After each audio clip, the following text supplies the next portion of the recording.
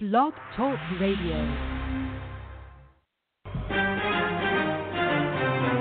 This is Our Common Ground, alternative activist empowerment talk radio, speaking truth to power and ourselves. Who are you? You don't know? Don't tell me Negro, that's nothing. What were you before the white man named you a Negro? And where were you? And what did you have? What was yours? What language did you speak then? I am a revolutionary. It's about what we didn't do. Amen. Then it speaks to us and the possibility for us as a future person.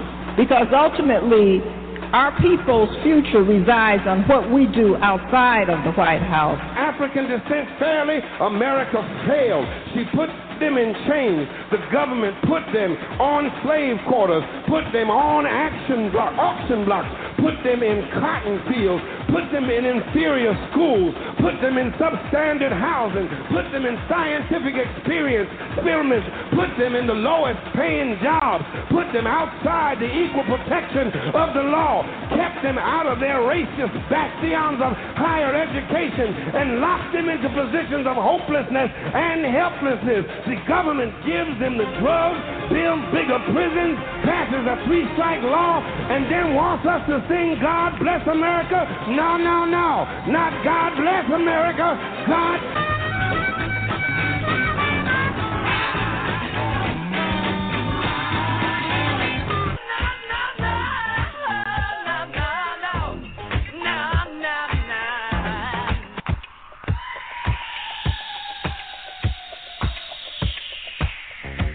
Our Common Ground with Janice Graham. Our Common Ground, speaking truth to power and ourselves.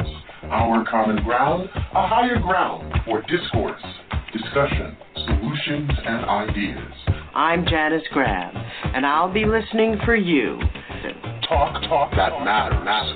Transforming truth to power, one broadcast at a time.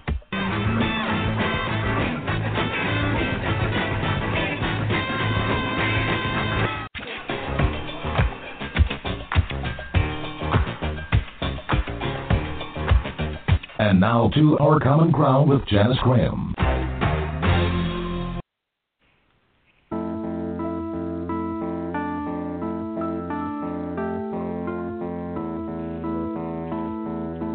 So I don't want to hear any more about how far we've come when paid public servants can pull a drive-by on a 12-year-old playing alone in a park in broad daylight, killing him on television and then going home to make a sandwich. Tell Rakia Boyd how it's so much better to live in 2012 than it is to live in 1612 or 1712. Tell that to Eric Garner. Tell that to Sandra Bland. Tell that to Dorian Hunt.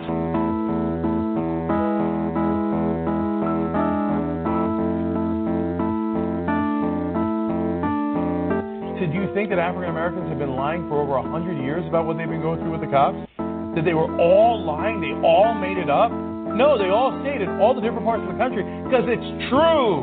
That is what we do. But the rest of the media says, no, believe the cops first. Believe the government first, believe the oppressors first. And then if you point out that oppression, how dare you? How dare you? And I guarantee you people like Fox News will turn this around and try to blame Jesse Williams and call him all sorts of names.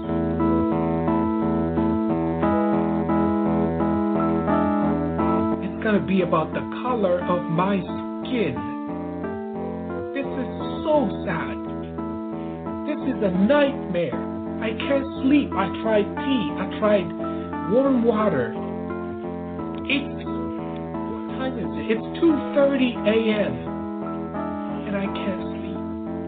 I am scared to go out of my house because the only people I was trusting my life with are the only people I'm scared.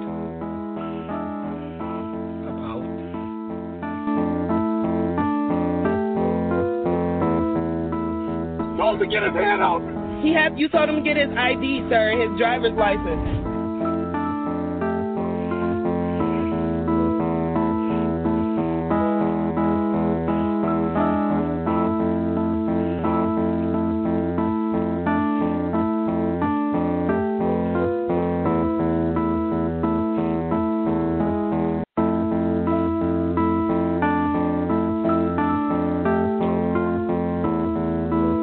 This new video showing one officer pinning Sterling to the ground while another officer kneels on his arm outside a Baton Rouge convenience store. You can see one officer drawing his gun, and moments later, shots fired.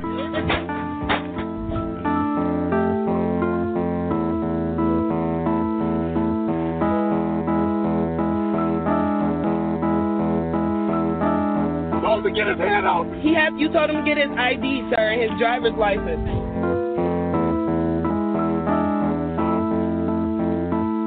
I am really scared. I just watched a video of a man, a human being, being killed like an animal.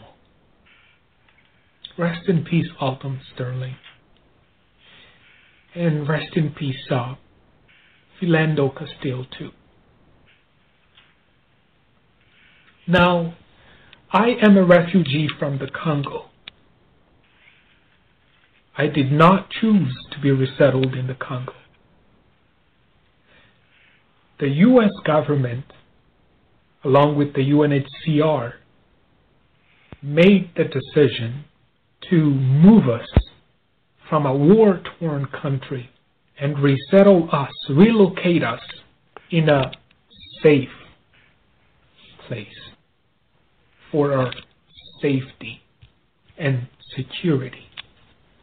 Now, I am so scared that the only place I thought I could call home is the place that's bringing about the fear that I had for 23 years.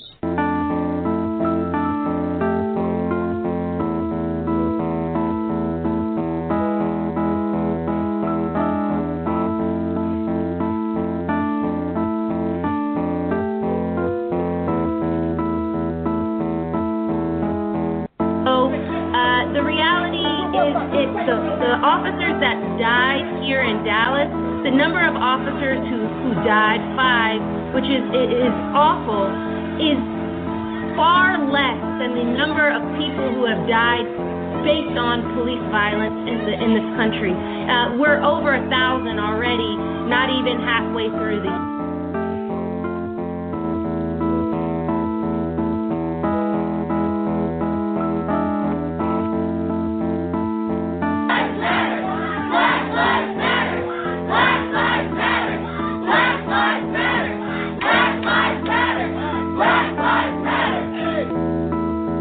Good evening, everyone, and thank you for being with us at Our Common Ground tonight as we grieve the many, many tragedies we have faced over the last week. We extend our heartfelt sympathies and join with the families of Alton Sterling and Philando Castile, the families of Dallas officers who lost their lives in the line of duty. We hold each other in heartbreak as we watched one of our brothers crushed under the stress of hate and war destroy his life.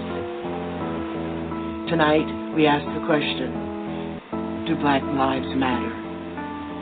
And in the face of the executions of 2 Black men this week, I'm Janice Graham, and I'll be listening for you. All we want to do is make free. All we want to do is. Can you tell me why? Every time I step outside, I see my niggas die. Oh, I'm letting you know that it ain't no gun they make that can kill my soul. Oh no. All we want to do is take the chains off. All we want to do is take the chains off. All we want to do is be free. All we want to do is be free. All we want to do. And good evening, everyone, and thank you for joining us in this Our Common Ground special. 40 million Black souls in America, marginalized, traumatized, terrorized, and murdered.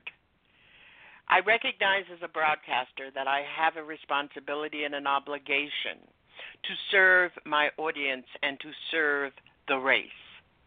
So tonight I have sponsored this special broadcast because we too are the victims of police brutality, police over policing, and of police murder. And in the lens that we all share from the events over the last 5 days, we are continuing to layer the trauma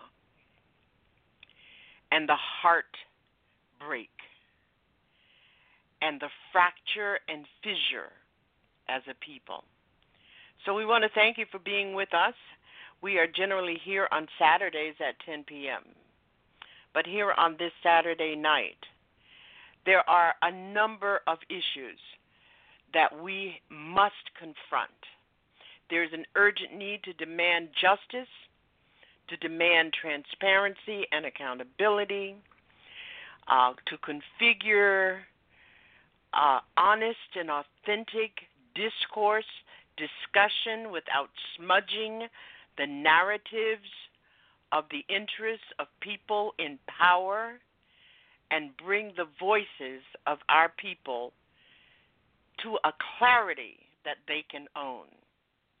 A robot with a bomb in America, shooting into a car with a child in the back seat in America, cold-blooded executions being broadcast in video, in social media in America, entering a jail alive but not so on the exit in America, a 12-year-old gunned down in a park in broad daylight in America.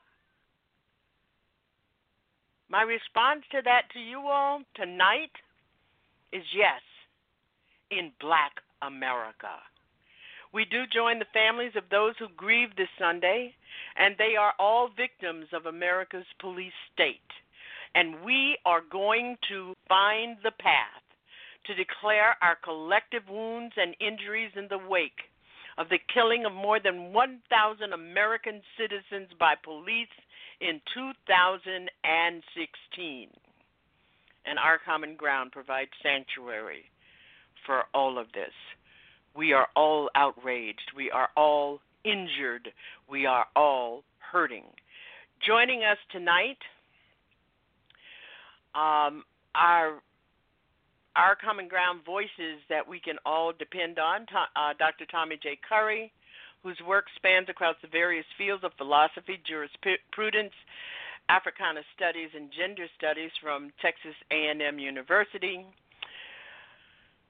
Yvette Carnell, who writes about politics, international and cultural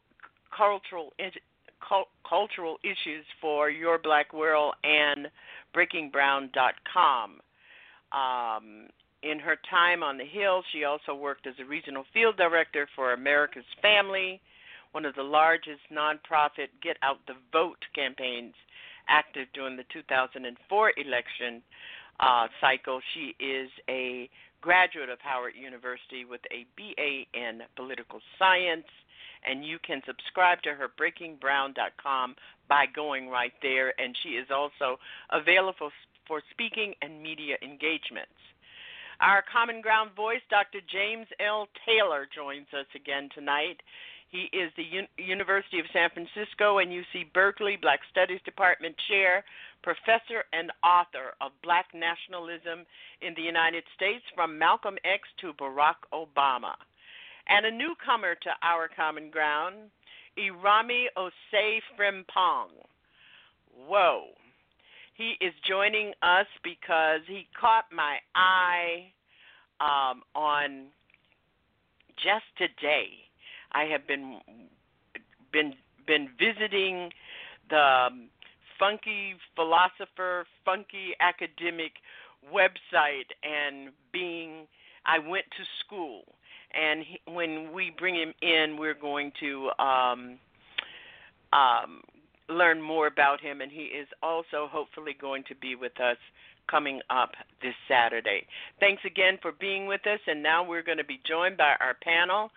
And my first question on your behalf to Yvette Cornell, Dr.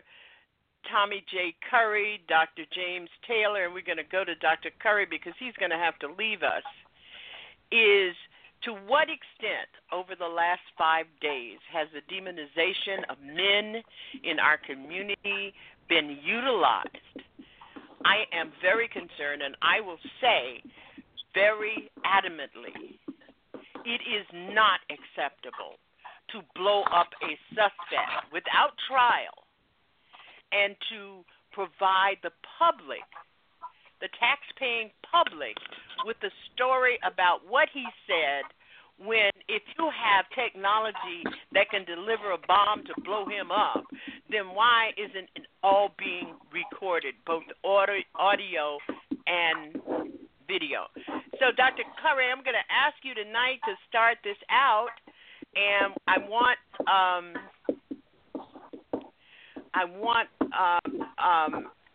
Dr.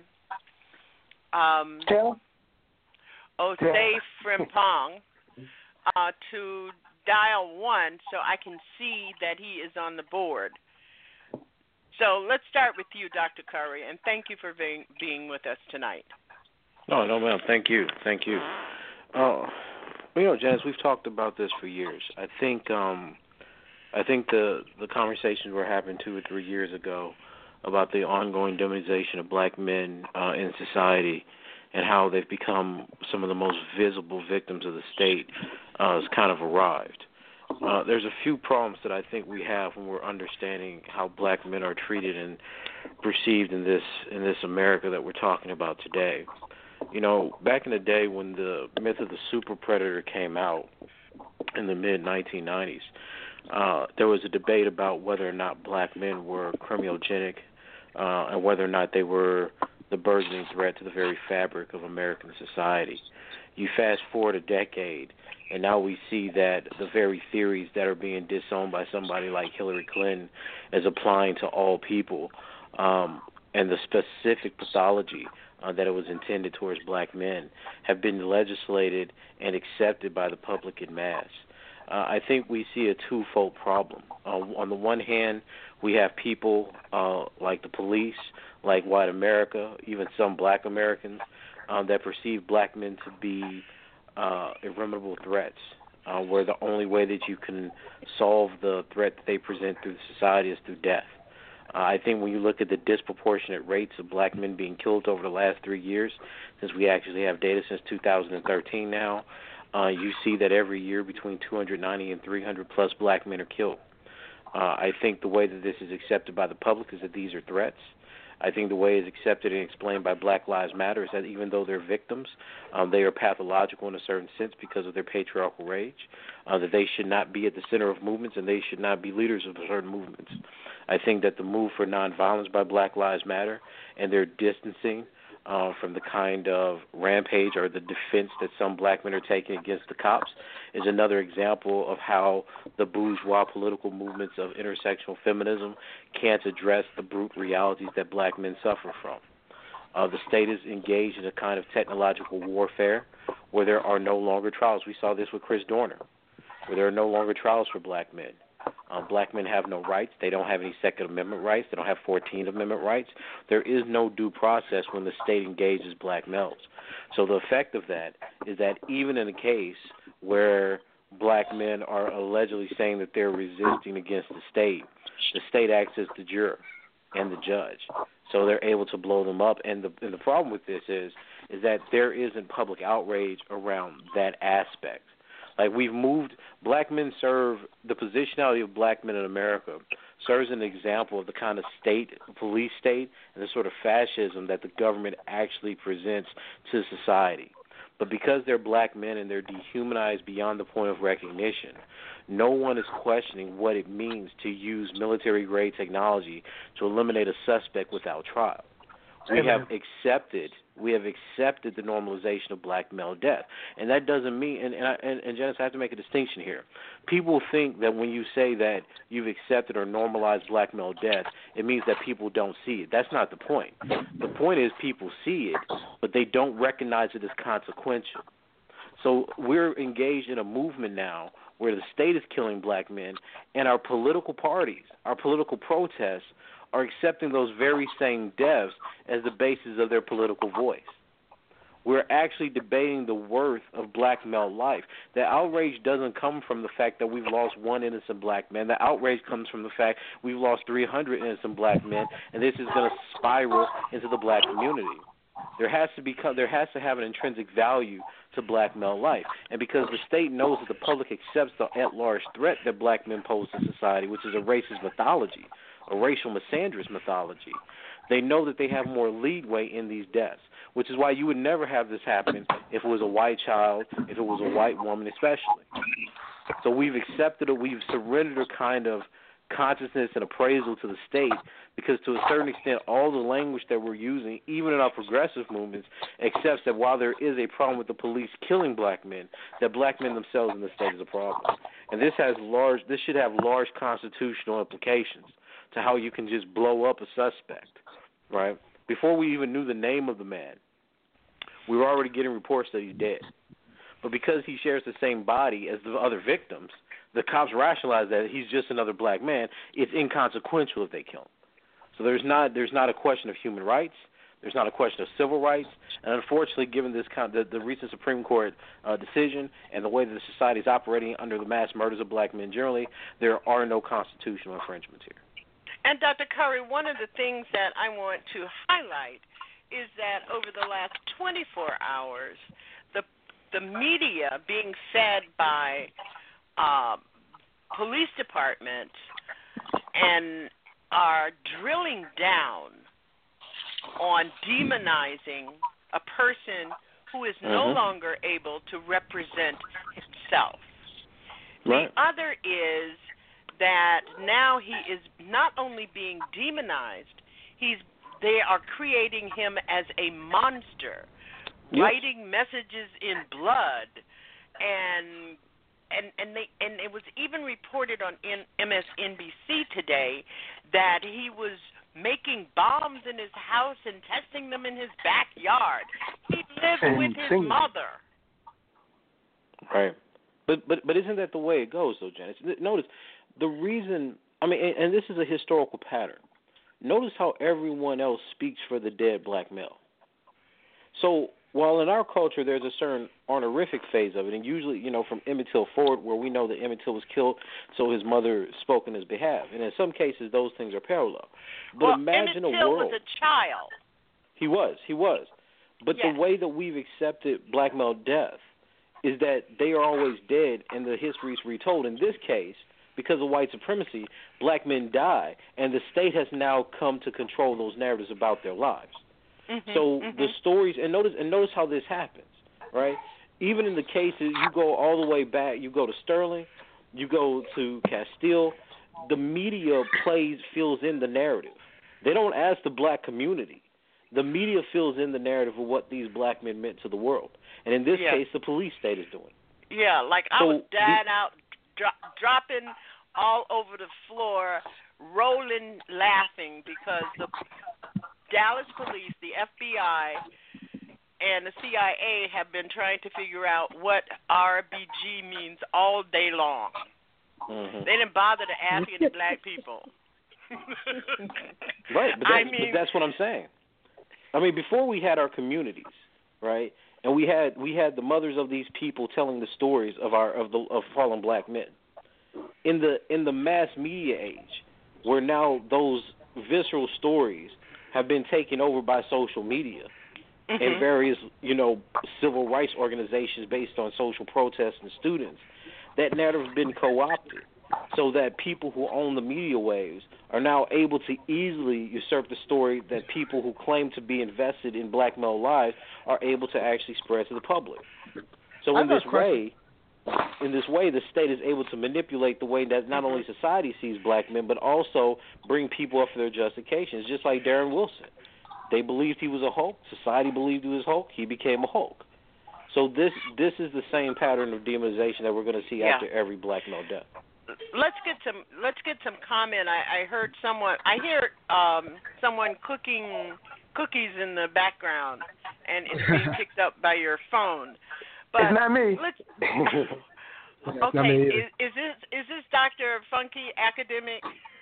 Yeah, this is Armiose Frimpong. I'm a PhD good student to meet you. Georgia. And thank you for agreeing to join us, Dr. Ose Frimpong. I don't know if the rest of you... James Taylor's here, too. Who? James L. Taylor. Dr. Taylor is with us, and Yvette Carnell is with us as well. Great. So why don't we have the panel come in and respond to some of the things that Dr. Curry has had to say? I actually have a quick question for Dr. Curry about his distinction between Black lives and Black rights. And I worry that sets the bar too low, because what we're talking about are Black rights not mattering. And I think the emphasis on death, while it is spectacular and while it's critical and important and like maybe on some absolute scale more important than just rights degradations, our problem right now as Black people is that our rights claims are not taken seriously. So I actually wish the movement moved from Black Lives Matter to Black Rights Matter, and I think that would actually incorporate some of the less spectacular but more important, or at least significantly important struggles that we're in. For example, the case against the Fourth Amendment that happened last week that pretty much said Black rights don't matter if you live in a zip code and that happens to have a habit of handing out warrants to black bodies, or Black rights or non-whites rights don't matter with respect to even the gun bill that's casual about this no-fly list that we know is racialized and we know disproportionately implicates non-white Americans. We know this, but their rights don't matter relative to white rights. So I think what we need to Micah's rights to due process, they simply don't matter. So I worry that if we focus on life, we might participate in innovating the rights discourse that is central to like the quality of Black life. Mm-hmm. Well, one of the things we have to be very, very careful about is in our, and I just took your course on discourse today, so I have to say in our discussions that we understand that there are multiple dimensions to the cultural understanding of some of these issues. For instance, many Black poor people in this country have not been able to synthesize to the extent that the hashtag Black Lives Matter and what it means in their lives, other than the emotional part. Dr. Curry and Yvette, jump right on in here. We've got an hour and a half, and it's on you. Yes, ma'am. Well, if I could respond really quickly. One of my criticisms of Black Lives Matter has exactly been that it doesn't focus on political economics, which is why it has a class or bourgeois sentiment, nor does it focus on constitutional or human rights that are being violated both at the level of government and at the level of UN, or the Declaration, the International Declaration of Human Rights. So I don't disagree with you on that point. However, I think when you look at populations and how societies use populations for their own uses, be it through exploitation, mass incarceration, or in this case, death, or what I think is a delayed or instrumental aspect of genocide, you see that the dehumanized status of Black men very much relies on socializing the public to accept their death as normalized. Right. Now, I'm not saying that we should. I'm not trying to say that Black life in and of itself should be the slogan. I, in fact, disagree with that, because I think Black Lives Matter is just a glorification of the spectacular aspects of Black male death.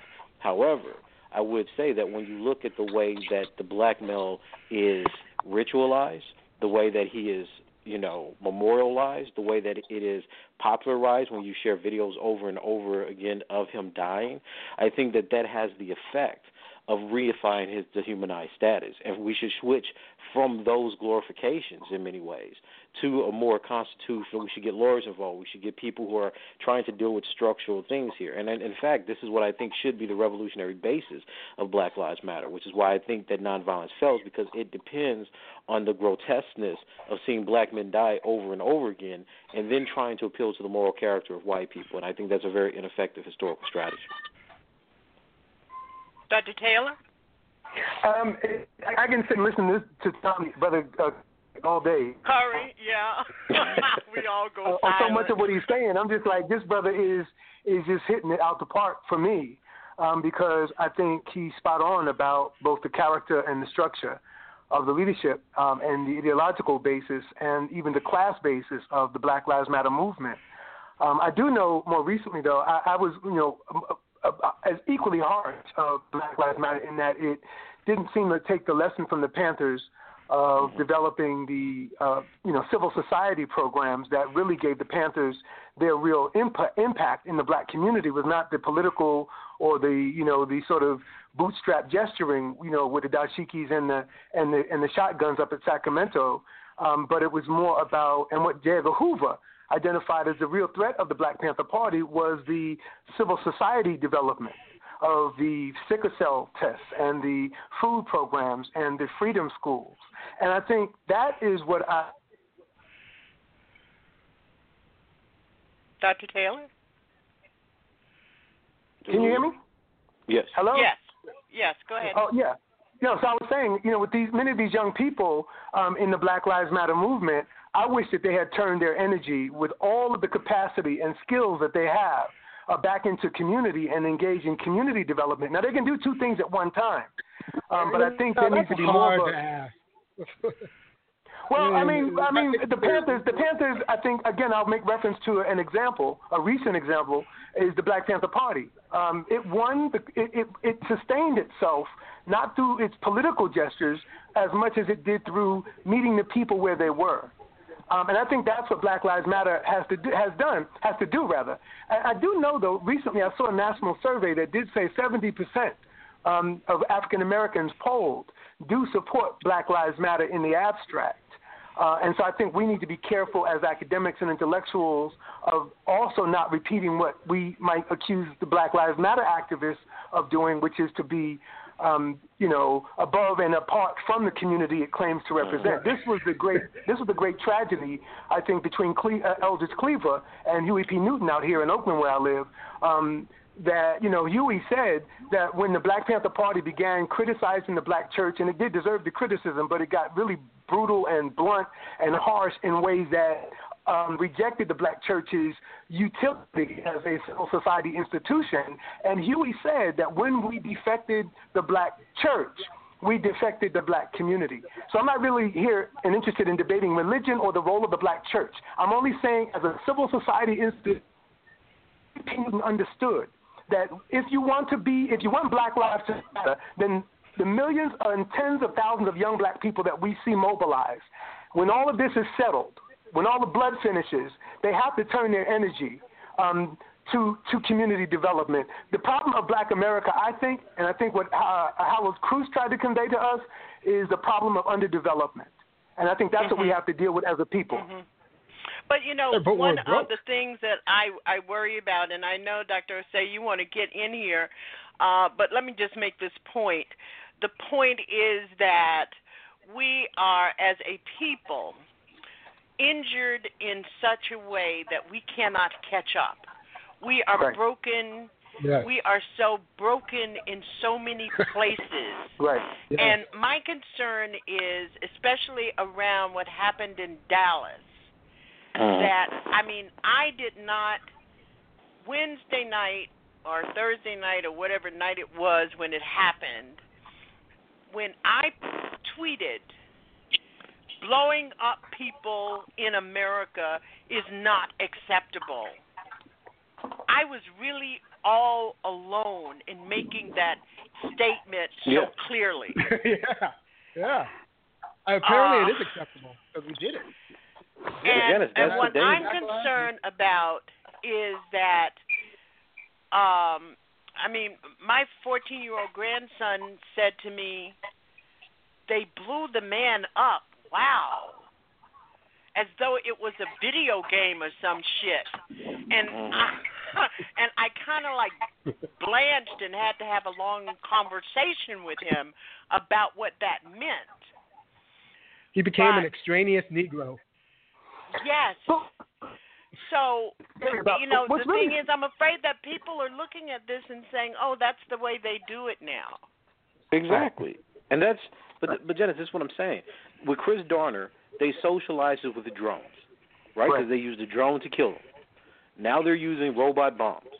Notice how all the tests of police militarization and the advancement of police technology happens on black male bodies. Now, the question that we have to ask ourselves is, how is it possible that we're having movements that, instead of talking about that part of the state, is distancing itself from the radicalization of these black men by saying, hey, it's not us, we're nonviolent. They released 2 or 3 statements to that effect. And this is what I'm saying. This is not a structural or systemic program that engages the neoliberal and militarization of the police state. This is a program that uses black male deaths as a way to reach out to the American public to say that we have a problem, recognize the problem, and then reform. They have no program if the plan A of white people reforming and being empathetic to the loss of black male life does not work. And that's the problem. We've established that Black Lives Matter may not be the answer. So I feel like instead of beating that horse, can we be a little bit more creative about? Well, let me also add. I don't think that's appropriate. I mean, I think we need to talk this through. For example, when we're talking about these brothers down there in Dallas. I mean, let's be clear. The Dallas Police Department accused 2 black men that night. They said they had a woman. They claimed they had some other groups. They had 3 men, but they accused 2 black men that night. One was Brother Hughes and his brother, and they found out that they were not guilty. This was the original man that they said did it. And then the second one is the one they blew up without due process, and we're supposed to trust this? I'm not willing to just rest on beyond this conversation if that's what the brother's suggesting. I wanted to get that point in there because they accused 2. I hear you. They accused 2 black men that night. Let's think about that. 2. But they also said it was a triangulation. One was found to be a rush to judgment, and the second one was blown up. And we don't even know if there, he had no due process. He had no ability to defend himself. He may have been able to argue PTSD. He may have been able to argue diminished capacity. He could have argued a black rage defense, which is a legitimate diminished capacity argument that has been used in courts. In my book on black nationalism, I document a forerunner of this brother, Micah X. Johnson, known as Robert Charles, down in Louisiana in the 1890s, a follower of Bishop Henry McNeil Turner, who does the same thing down in New Orleans, kills a bunch of cops who one day just decide to mess with him when he's outside waiting for his date to come out for a date. And he, too, like this brother who studied with Professor Griff, was a black nationalist. Robert difference. I think we need to talk about this in those who are driven by a political ideology, like Brother Brother Curry is suggesting, and those who are simply engaged in a psychological breakdown. In other words, Robert Charles and Micah Johnson were driven by a black conscious ideology. They were not there for because they had mental breakdown. I think Dr. Osei was saying the movement Black Lives Matter, the organization Black Lives Matter, is something that we fundamentally are not going to be able to change now. And I agree about that. I think that they have a headset that is turned on full blast, and they're not listening to anybody. I agree. And that's fine. That's good for them. But we need to come now. Let me ask you. You are the person that you read the news all the way across the internet and back again. And when this first happened, and we're talking about Makai Xavier Johnson, when this first happened, was it your understanding in the reporting that there was a triangulated military sniper operation going on? Was that your understanding? That was exactly my understanding, that someone was perched atop a roof somewhere and taking out cops and took out 5 shot and killed him and then injured 4 more. That was some kind of sniper. And then I saw a video of him running behind pillars and some such thing. So that was exactly my understanding. You know, and then the other part, this is, you know, because one of the things that I'm starting to think, and you all are the intellectuals, I'm simply the moderator of the issues and talking points at this point. But one of the things that happened that no one is talking about is that the first characterization of Mackay Xavier Johnson was that he had sexually harassed another person in Afghanistan, wherever they were based, but he was never brought up on charges, and he was honorably discharged. Right. That was like another extrajudicial lynching. Well, it's a myth of the black races. Yes. So that was the first thing they brought up about him. Compare that to Mr. Dorner, though. That was the same scenario about him. That this was all sour grapes.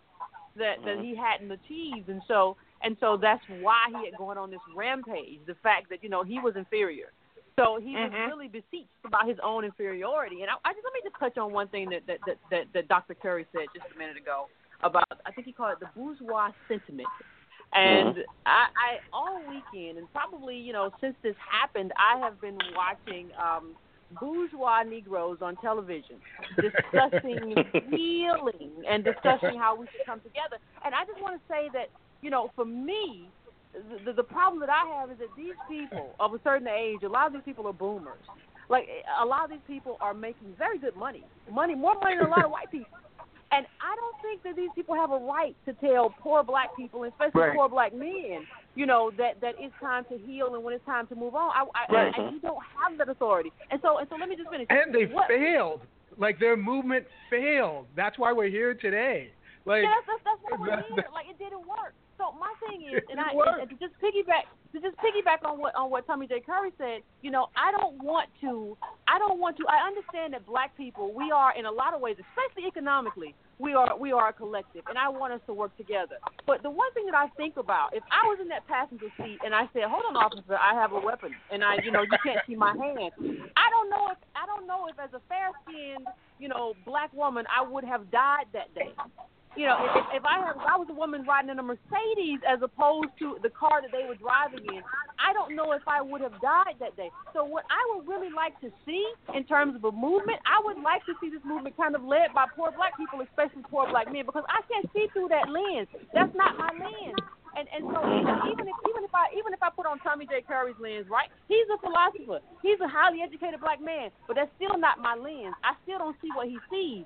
And so I know that I'm not seeing what poor people see through their lens. Even though I come from a working class family, I'm not seeing through that lens, and I want this movement led by people who see that lens. So I'm not a person who wants to see Earl O'Farrell Hutchinson. I'm not saying no disrespect, but you can't come on MSNBC and talk about how we got to come together. This is not your role. Yeah. Let me stop you for a minute before the next comment. Someone is listening to the program on their computer, and it's coming over your telephone. And because of the delay, it's distorting the live broadcast. So if you can turn it down, turn it off, or we archive all of our shows, and they are available to be listened to on demand immediately after the live program. Thank you very much. Yvette, you're making even... That's a powerful point, Yvette. Yeah. Even the people who are supposed to be doing cover for the government is missing the point of how you do effective cover. Oh, I don't know if they are. Like, I'm not very impressed with our black leadership, or with either the moral or practical acuity of the CBC or all these Negroes on MSNBC. We call them the Negro Whisperers on Our Common Ground. Sounds about right. But I think because they come to joke, but they're a problem. They're a real problem, and I don't know how to dethrone them. Right. If I may very quickly. If I may very quickly, Janice. Okay, because the... Tommy Curry has to leave. I promised Gwinnetta. But I think this is an overall problem. I think what Yvette says is extremely powerful because there are two or three things happening here. One, there is a bourgeois a bourgeois consciousness to Black Lives Matter. I think this is where you get the nonviolence and the plea for recognition. The second problem is because Black Lives Matter has been one of the biggest movements happening after Ferguson. We've kind of forgotten all the things that happened with Trayvon. We've kind of forgotten all the grassroots protests and the demands there. It means that Black Lives Matter has kind of had a paradigmatic effect on how both academics and the public think about civil rights protests in the 21st century. And the third problem is there is a very deliberate and conscious decision to keep this movement out of the hands of poor black men despite them being the biggest victims. Now, I think that when you look at the way those three things work, it inevitably turns you into a petite bourgeois movement where black people who are on MSNBC, black leaders, and as much as I like what Jesse Williams said, black leaders with visibility and a public or celebrity position capture more people's attention. And in all this happening, while it mobilizes people that are on social media, that are on Black Twitter, that are students at universities, it does not speak to the marginalization and the isolation that you get in these poor working class communities throughout the urban north and definitely within the rural south. The problem with that means that those people have become the fuel for a movement led by people very different and distinct from them because of their class position. So poor black males die, middle-class black women who have an intersectional agenda that want celebrity get to become popular off of it.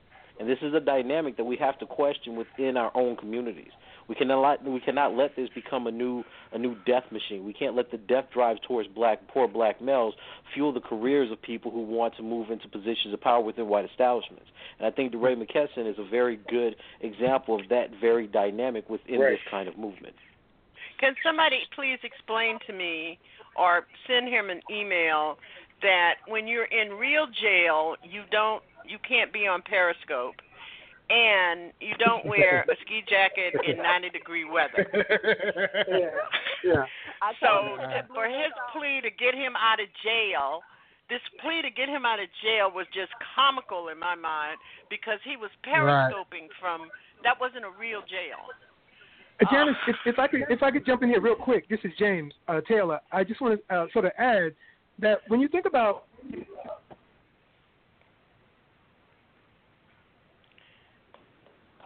we just lost. I was thinking, to, Bensonhurst. I mean, really, it really goes back, way back, But most immediately, I think, and I just want to add this to Tommy's comments, and that is just sort of ask the panel to consider that the Black Lives Matter movement is largely late to the arrival of this larger struggle, however you want to characterize it.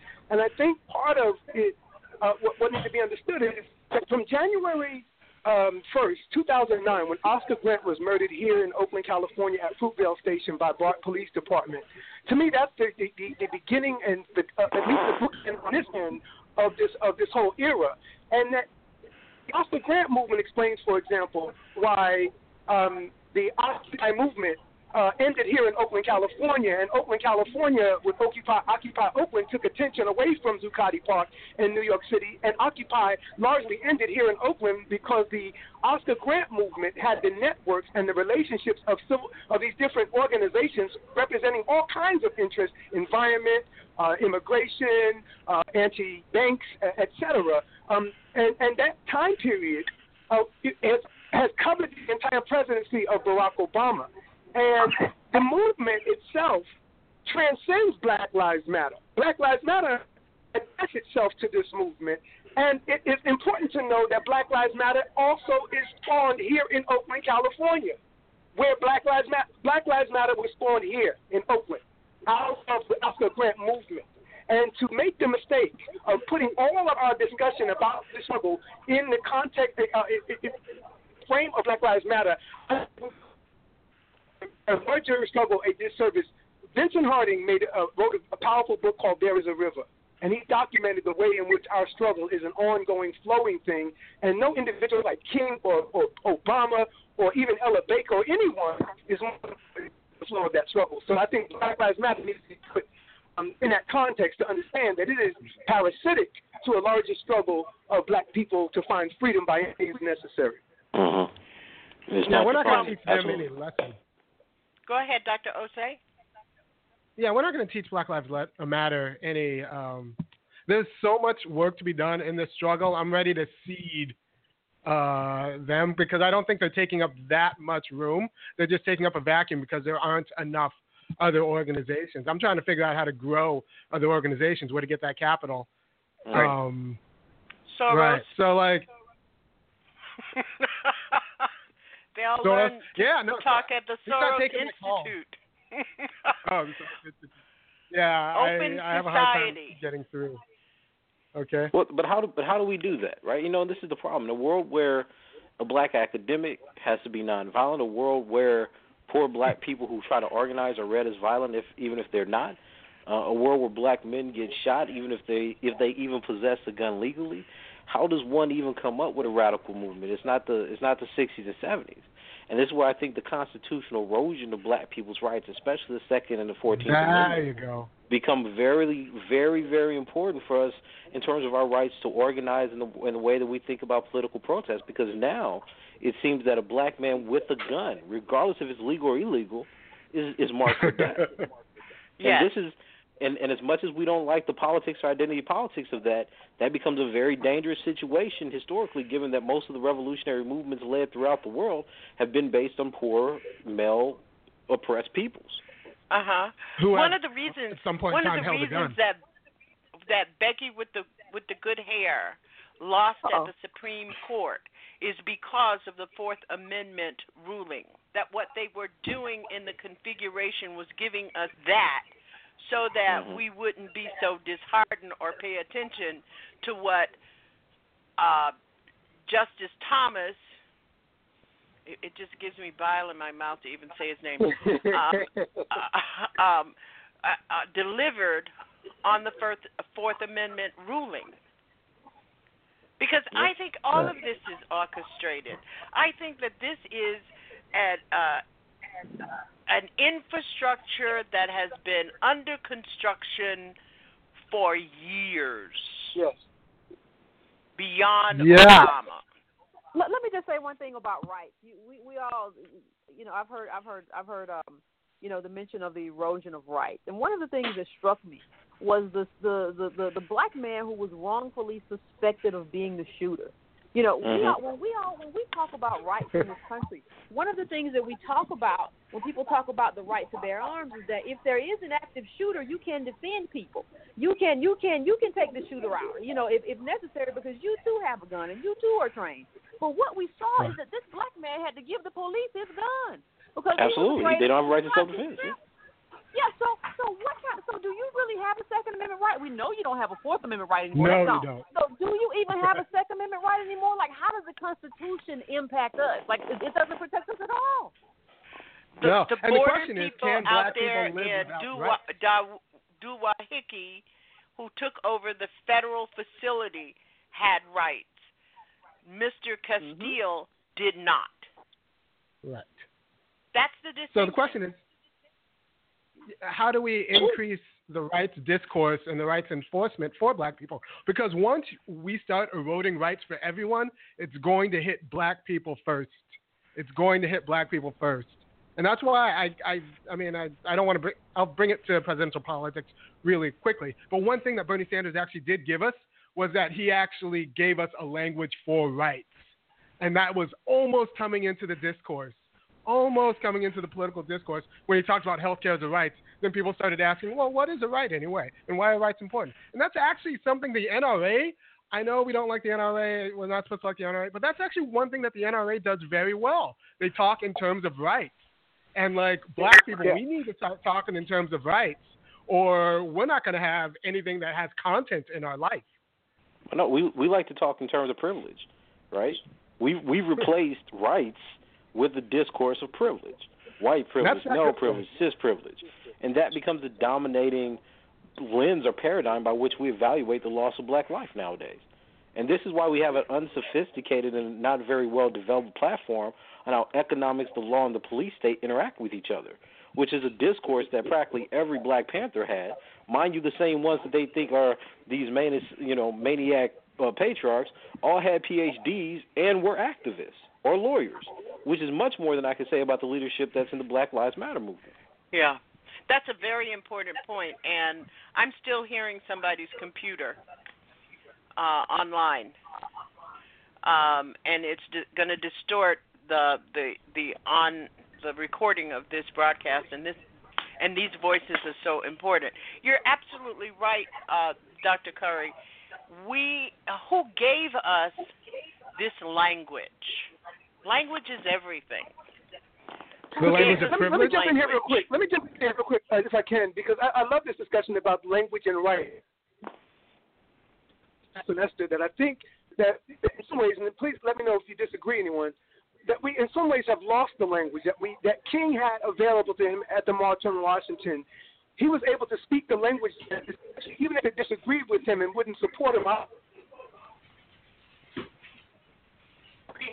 Same.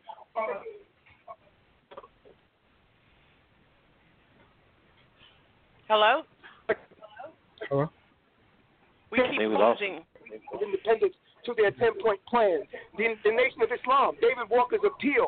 All of these. Dr. Taylor, you keep dropping for some reason. Right. Are you sitting I'm still? Dropping. Uh-huh. Yes. I'll try. You're doing a Pascal Robert thing. Right. I don't know what's going on. You leave that man alone. I can't hear it. But so real quick, go ahead. You were talking about David Walker's appeal. Yeah, and just the importance of the Declaration of Independence throughout Black history. If you look at these major literary and spoken word documents. I mean, from again, David Walker's appeal to the Black Panther Party 10-point plan, to King's I Have a Dream, to Obama's inauguration. The Declaration of Independence language has been something that Frederick Douglass used, for example, in his powerful 4th of July speech, and that was the main document that he relied on, despite his embrace of early abolitionism. And that language of rights, I argue, somewhere along the line in the 60s and 70s, we've lost it. And now we don't even have it available to ourselves or to each other to even agree to disagree with the dominant culture. Something else is set in, and we can't even talk because the state, and I love Tommy's emphasis on the role of the state here, not just the police. We don't need to talk about the police. We need to be talking about the state writ large and its choice, its decisions to declare literal war against its citizens. But we've always used the language of the state and of the larger social narrative, if you will, the social compact. And now we don't have that because they don't even believe in it. They don't believe in rights anymore. Yeah. So they can't even have a conversation with us making claims to rights. Right. I mean, this is a real problem. Everybody that has an open mic, shut your computers off because we're getting an echo. I hear myself. Okay. Dr. Taylor, you're absolutely right. And the idea of how we regain, when we talk about losses, what our people have lost, you're absolutely right, because it helped us form at every level some conceptual understanding of our oppression in this country. Hello? Well said. That's well said. Yeah, I agree.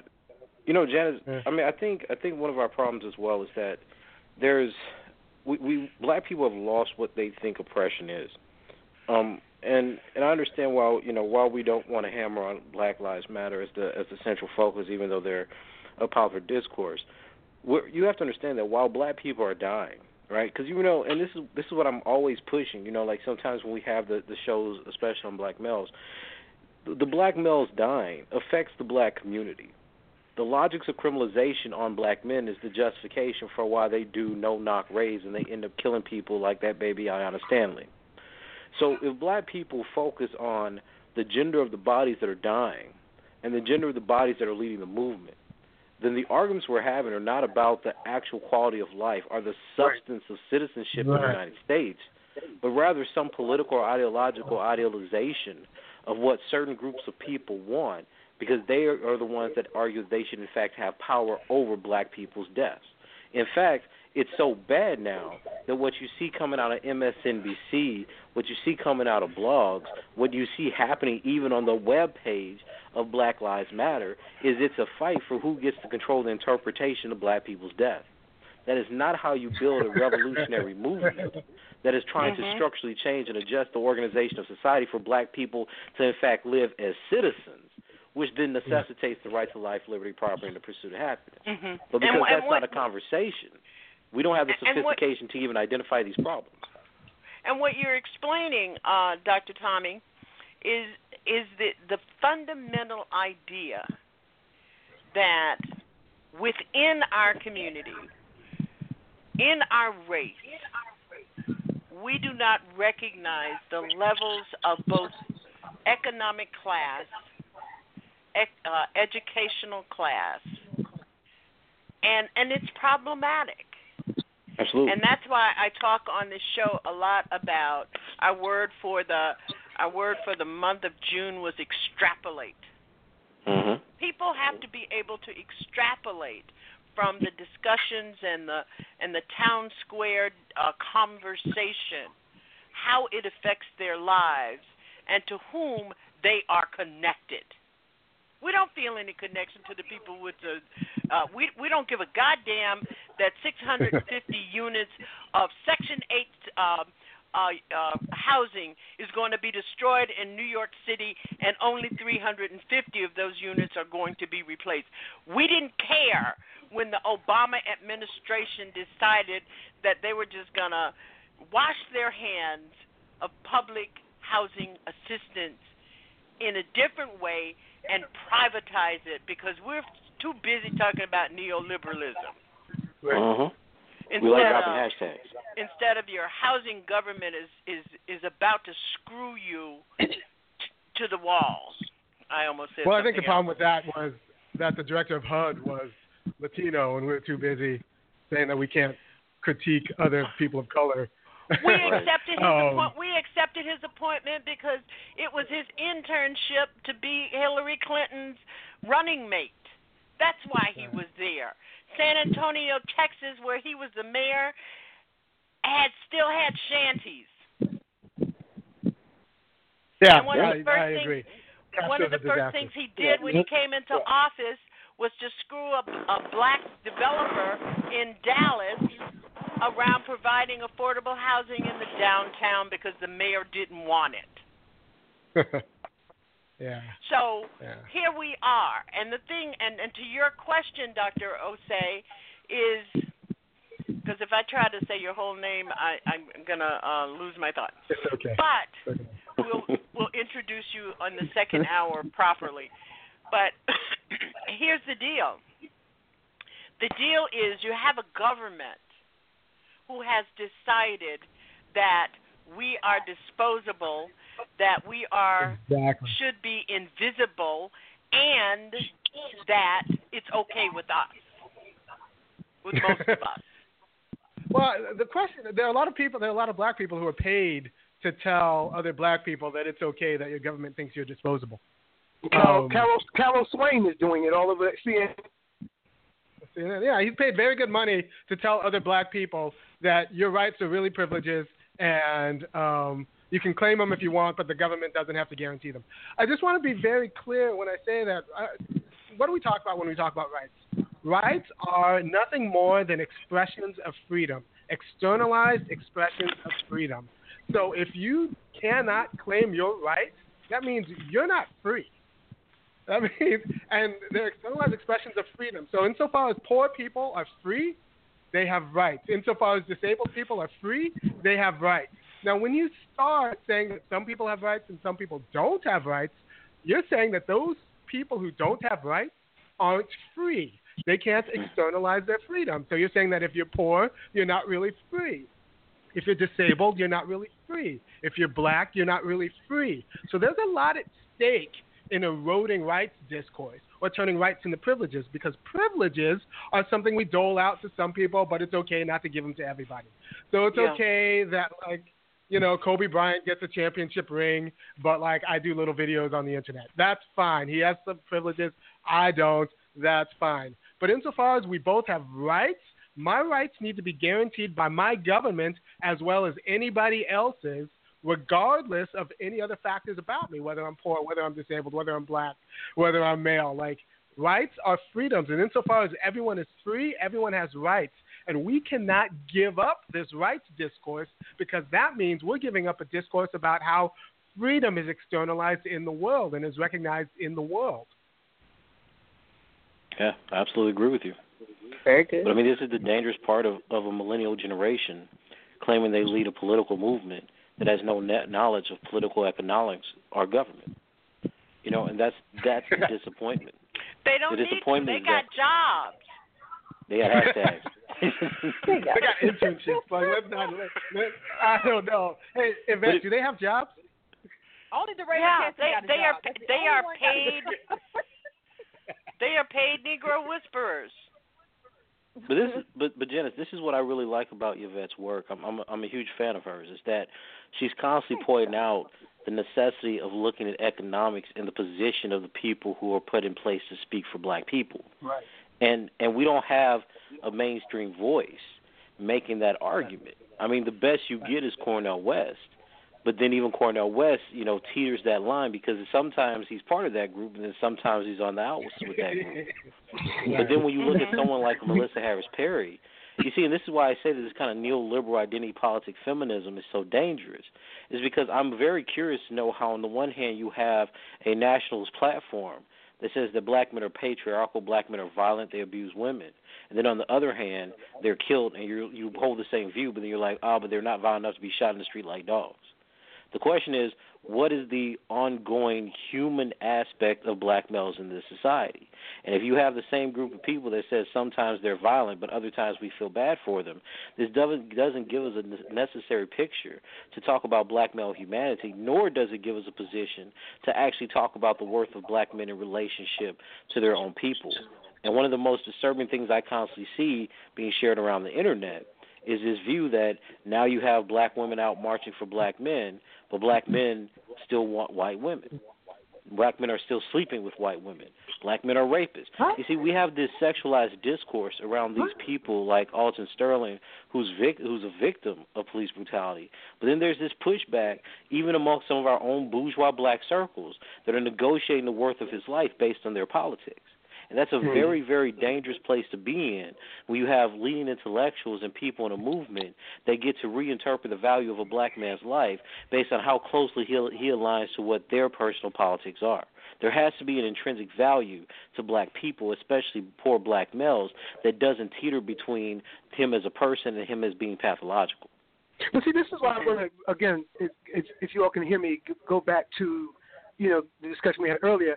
Here in California, in the prisons, in Corcoran and Pelican Bay, during the Black Lives Matter centrism of this movement, a lot of people have slept on the fact that there was a movement of the very men you're talking about, Brother Curry, who were inmates in, I believe it was Pelican Bay out here, who engaged in months and months of a hunger strike. And the outcome was a concession from Governor Jerry Brown, to eliminate solitary confinement in California prisons. That came from the brothers and the sisters you're talking about. Now, the potential revolutionary element, potentially, but they definitely were engaged in their own action, and they got a concession from the governor that Black Lives Matter as a movement writ large was not able to get. And he also eliminated here in California grand juries in cases where police officers shoot citizens unarmed. So those don't come from the Black Lives Matter movement. They come from local black men in prisons here in California, and there's, I think, a great deal of potential in the prison nation of the black community. Absolutely. Curry, I know you got to go, and I apologize that we have held you long over the time that we agreed that. He's a courageous brother. He did that on purpose. Janice did that on purpose. He's a courageous. Stop there, Yvette. Stop but it. you know I am a slave catcher. So, yes, ma'am. I'm catching you for Saturday night because we have to have these conversations. Dr. Taylor and I are going to do a week of Poli-Sci 101. Yes. That's fantastic. On the air, Monday through Friday. Yes. People have got Brother Tommy, can you hear me? Job. Brother Curry, can you hear me? Yes, I can. I just want to tell you, I never met you, brother, but I really appreciate your thinking. I really appreciate listening to you talk. Oh, brother, I'm humbled. And you're courageous because half the stuff you say, a lot of men, especially black male scholars, just don't have the courage to say some of the things you're saying. Thank you. Absolutely. I'll keep trying. Absolutely. Thank you, Dr. Tommy J. Curry, Texas A&M University, down there on the southern part of the plantation. And we'll see you on Saturday. All right, ma'am. Y'all take care. Yes, okay.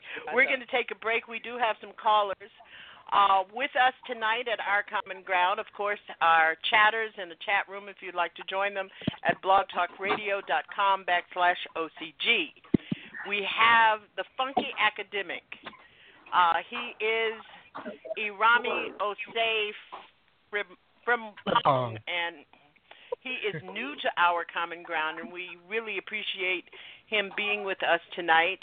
Yvette Carnell, you know her if you are an Our Common Ground regular. She is the editor of BreakingBrown.com, and her articles have been featured in the Huffington Post, Your Black World, NPR, The Nation, The Guardian, Politico, and she is Eyes On.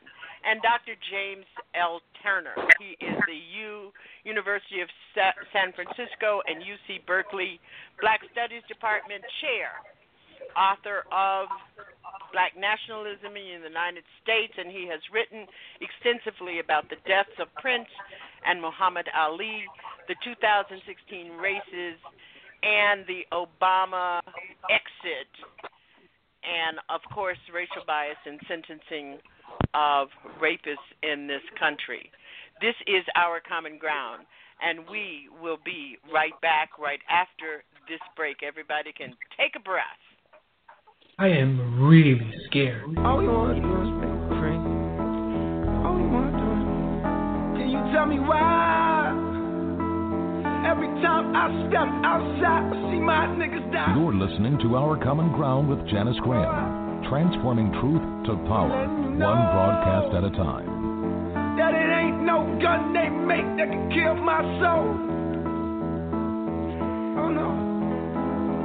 Say, all we want to do is take the chains off. All we want to do is take the chains off. All we want to do is be free. All we want to do is be free. How do you wake up the entire African American community to the hidden issue of mental health? It showed up in my life through one of my best friends. And we've been friends for over 30 years. One story at a time. If we would have known earlier, we would have been much more supportive with her. Once I reached out to my sister, it got a little better. Once I told my mother, it got a little better. The more I talked about it, I felt it coming off. The healing is in me, and the healing in the journey can also be extended to others. It's our community and our mental health. Giving voice to what you're feeling is part of the healing. If you're strong enough to just open your mouth, that's all it takes. And the most revolutionary and healing thing that Black people can do right now is to love one another. It's time to share ourselves. Healing starts with us. A message from the U.S. Department of Health and Human Services, the Ad Council, and the Stay Strong Foundation. No matter what, know your value. No matter what, know you matter. The I Declare Show, home of Real Raw Right Now Talk Media.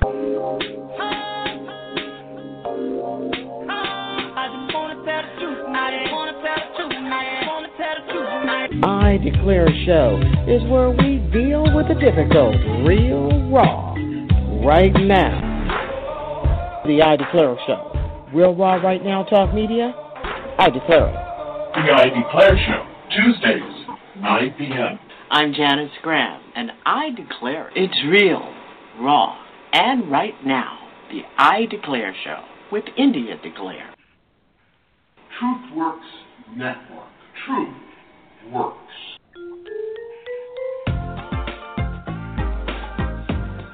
TruthWorks Network Talk Radio. It's the Black Voice Collaborative right here on Blog Talk Radio.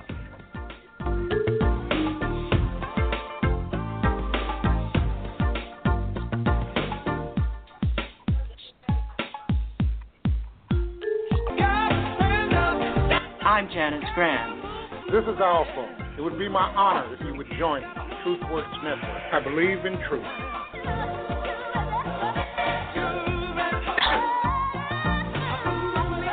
TruthWorks Network. Truth works.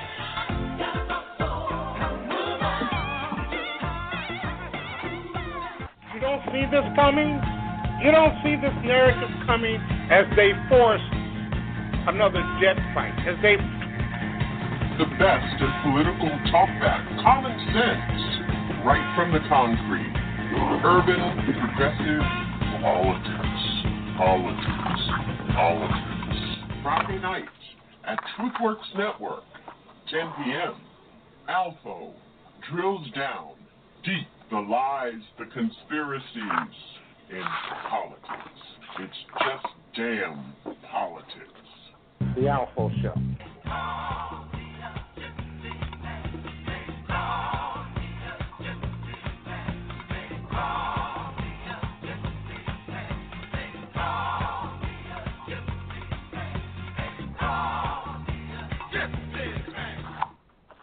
A system built to divide and impoverish and destroy us cannot stand if we do. If you have no interest in equal rights for black people, then do not make suggestions to those who do. Sit down. But freedom is somehow always conditional here. You're free, they keep telling us. But she would have been alive if she hadn't acted so free.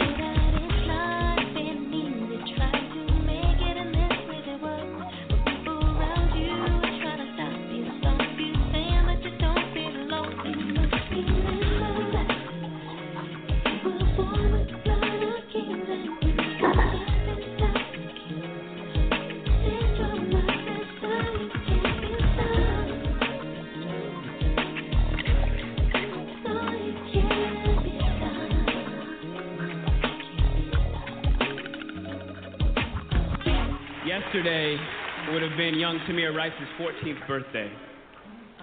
So I don't want to hear any more about how far we've come when paid public servants can pull a drive-by on a 12-year-old playing alone in a park in broad daylight, killing him on television and then going home to make a sandwich.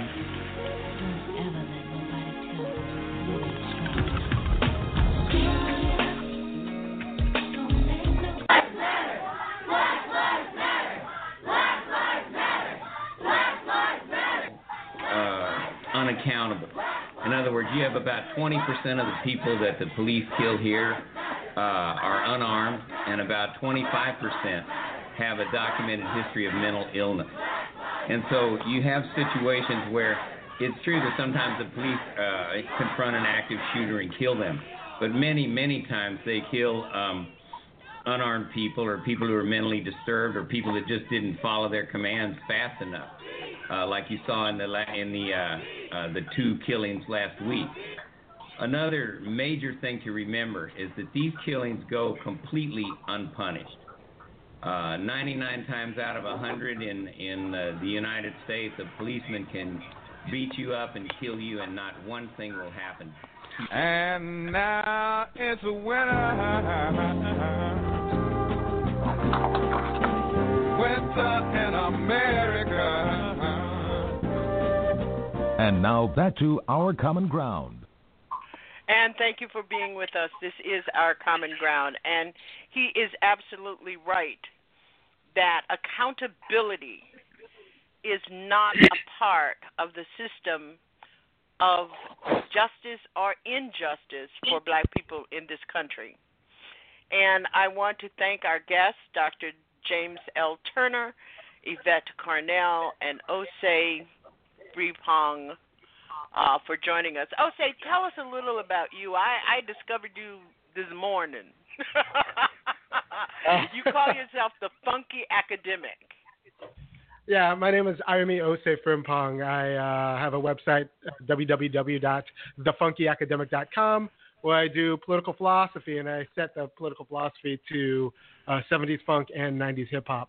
So I talk about issues like what is justice, what are rights, what's freedom. Do Black Lives Matter is a video I recently produced, because I find out that people talk about justice and they fight for justice and they're willing to die for justice, but then you ask them, what is it? And then they become silent. And I think that's a problem. That's a problem for our movements. That's a problem for the way we do politics. And this is my way of trying to raise the level of the sea. So if you have any questions about my work, go to www.thefunkyacademic.com and subscribe. And also, if you really like what I'm doing, you can opt to pay, sign up to pay $5 or $15 or $50 a month so I can keep doing what I'm doing. And this is one thing I actually wanted to talk about on the show. Yes. When we talk about the Negro Whisperers and the rest, people assume, and it's really easy to assume, especially in the black community because so many of our leaders were spiritually inclined, that black leaders and black institutions are selfless. But that's just not the case with any institution. I'm not selfless. I would very much like your listeners to go to my website and kick in so I can do better work that'll help the community, but also so that I can live. So if we forget that Melissa Harris Perry was paid by MSNBC to give a particular message, Joyanne Reed is paid to give a particular message. These are not selfless Negroes. They're paid to give a particular message. And I actually think when Melissa Harris Perry was probably the most dangerous and the most interesting was in that time before she got her job with Elle, but after she got that job, but after she was let go from MSNBC. Because then, in a lot of ways, she was a real free Negro. She was angry. She was angry. She was free. She was off. If I lost $1 million contract, I'd be pissed off too. Handling all the business for her family, for those cousins, all her people who were calling her on the phone saying, "Hey, Melissa, can you help me out with my light bill this month?" All of that entire network was gone with her. So yeah, exactly. She was angry. Yep. But and one of the things I'm glad you did bring up the media is that I have been doing Our Common Ground for 33 years, and I'll be 34 in October. Right. And when I worked for terrestrial radio, one thing my style was good there because I had 4 hours to do it every day. But you are so confined. I literally had a station manager standing in the studio while I was talking about him on the air and what the radio station needed to do. He came into the studio. He stood there, looked out the window. When I got off the air, I knew I was done. But that's real. But when you do it this way, and I don't do this for those of you who think that I do, this is not the job where I get paid. I don't get paid anything here. This is me paying my rent on the planet. But when I retire from my real job, we're going to pass the basket on Saturday nights. Well, thank you for bringing that up. Yvette Cornell, I wanted to talk to you about accountability. And it also extends not only to accountability in our courts, accountability to our government, but it also extends to accountability in our media. I think that what has happened over the last 5 days has been, in the media, has been unbelievable. Number one, that any journalist would invite Rudy Giuliani to talk about race and policing is beyond the pale to me. Well, no, I agree with you, but the problem is, is that it's sort of what Arama was touching on, is that we don't have any outlets to kind of really challenge that in a meaningful way. So they can bring him on, and what can we do? And it's almost as if, like, and when you tell black people, well, you got to pay for this. Well, I don't have money. I don't have this. I mean, well, what do you want us to do? I mean, what do you want us to do? Because the truth of the matter is, even in terms of what I do, I don't get big money out of it, and I can't even, God forbid, I don't have enough money to pay a reporter to go and kind of challenge stuff that's happening and fly to different states. That's what a media corporation is.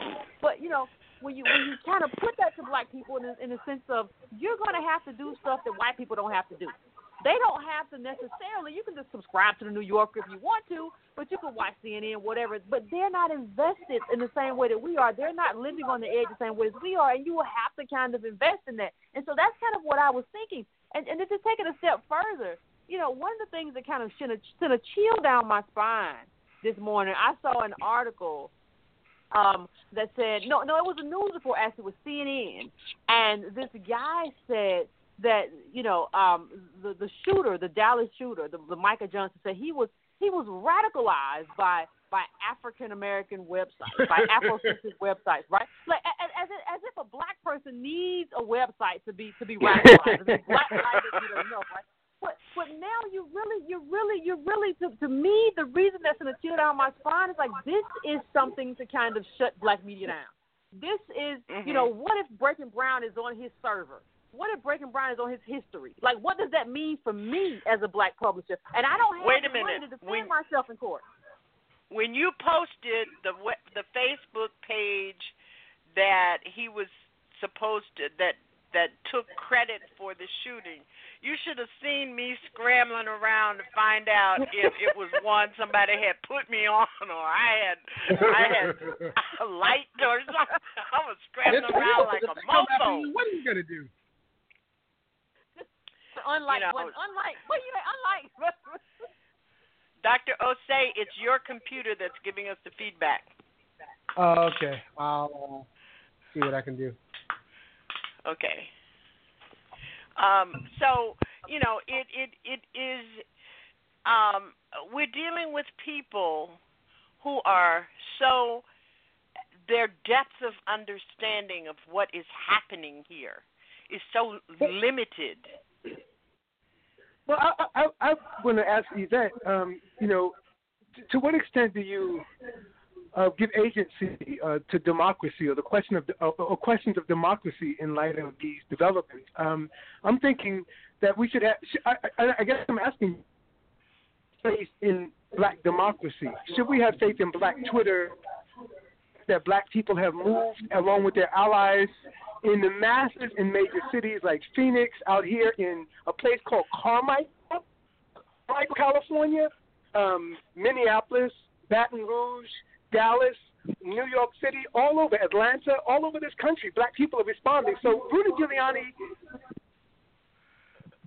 to me, I think the presence and the visual image of democracy, people on the ground, in masses, is.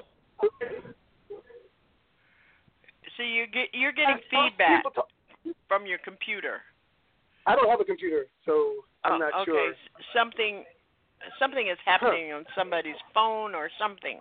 I only have a phone. I don't have a computer. Yeah, I just have my phone. Okay. But even, I'm sorry I kept going on, but I wanted to ask you, do you put any faith in the people, the democracy, the bottom? Put any stake in it in terms of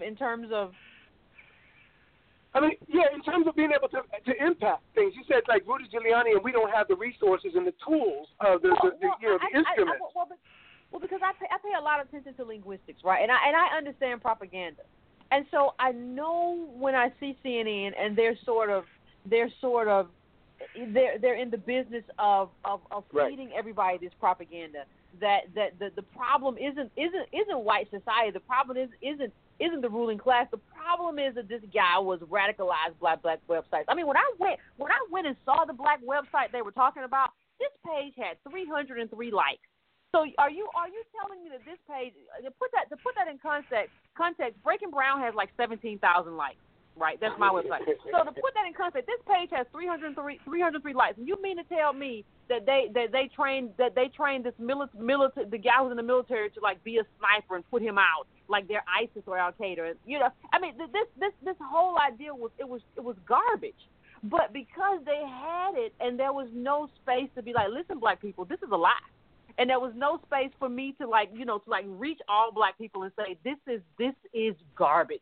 Like, to put marketing dollars behind it. Because even Facebook now is like saying, if you want to reach all your followers, you got to pay me. So I don't have the marketing dollars to go in there and put $300 behind it and say, let me just reach at least all of my people and say this is garbage.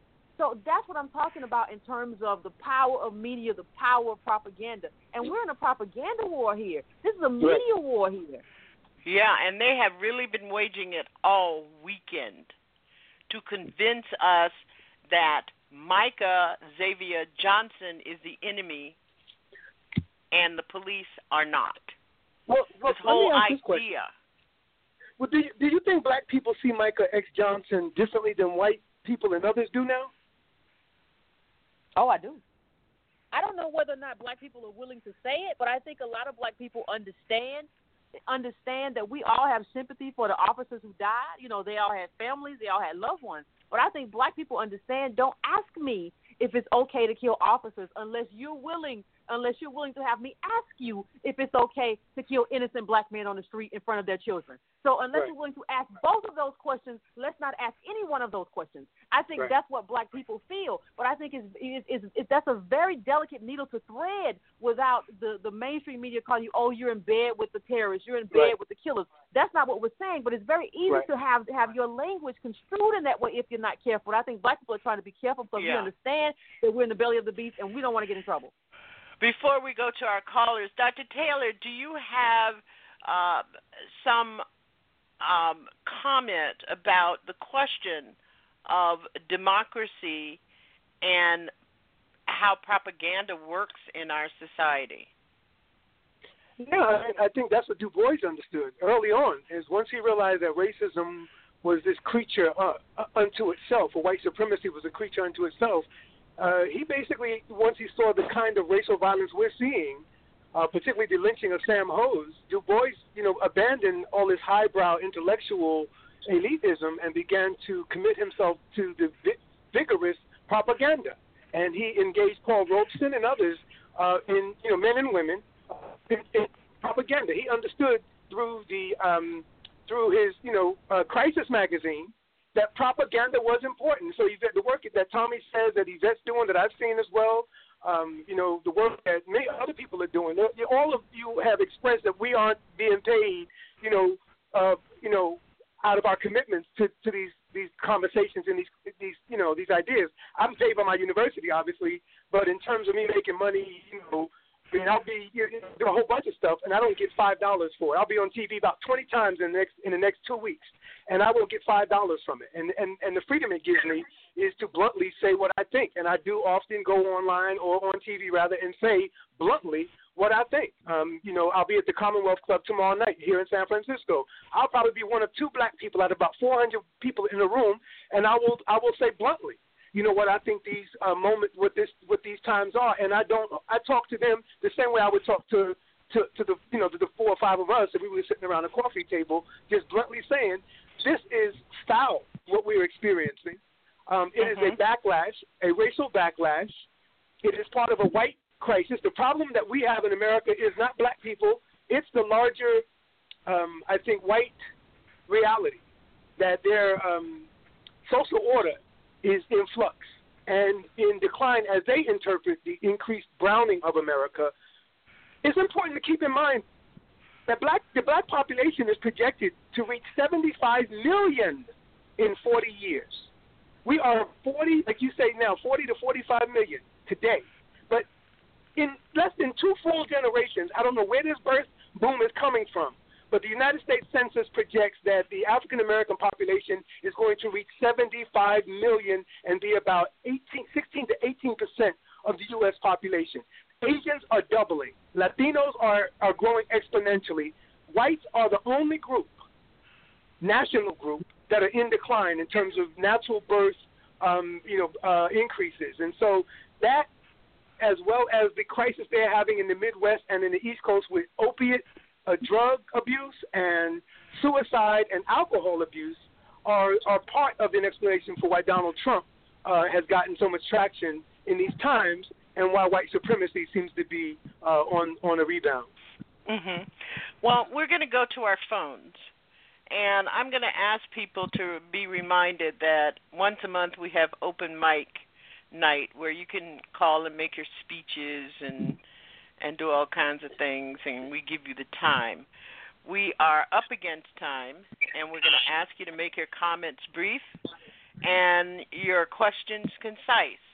And with that, we're going to go to 773, who's been on the line for a long time. Thank you for holding. You're on Our Common Ground with Dr. Taylor, Yvette Carnell, and Dr. Osei Frimpong. Good evening, Janice. How are you? It's Alpha of the Alpha Show. I knew you would have to get into this conversation. So I just want less than 5 minutes to say what I have to say, because, and it has to do with and I agree with what your guest has said about what Black Lives Matter should be doing. However, I want to say this. I want to start by saying this.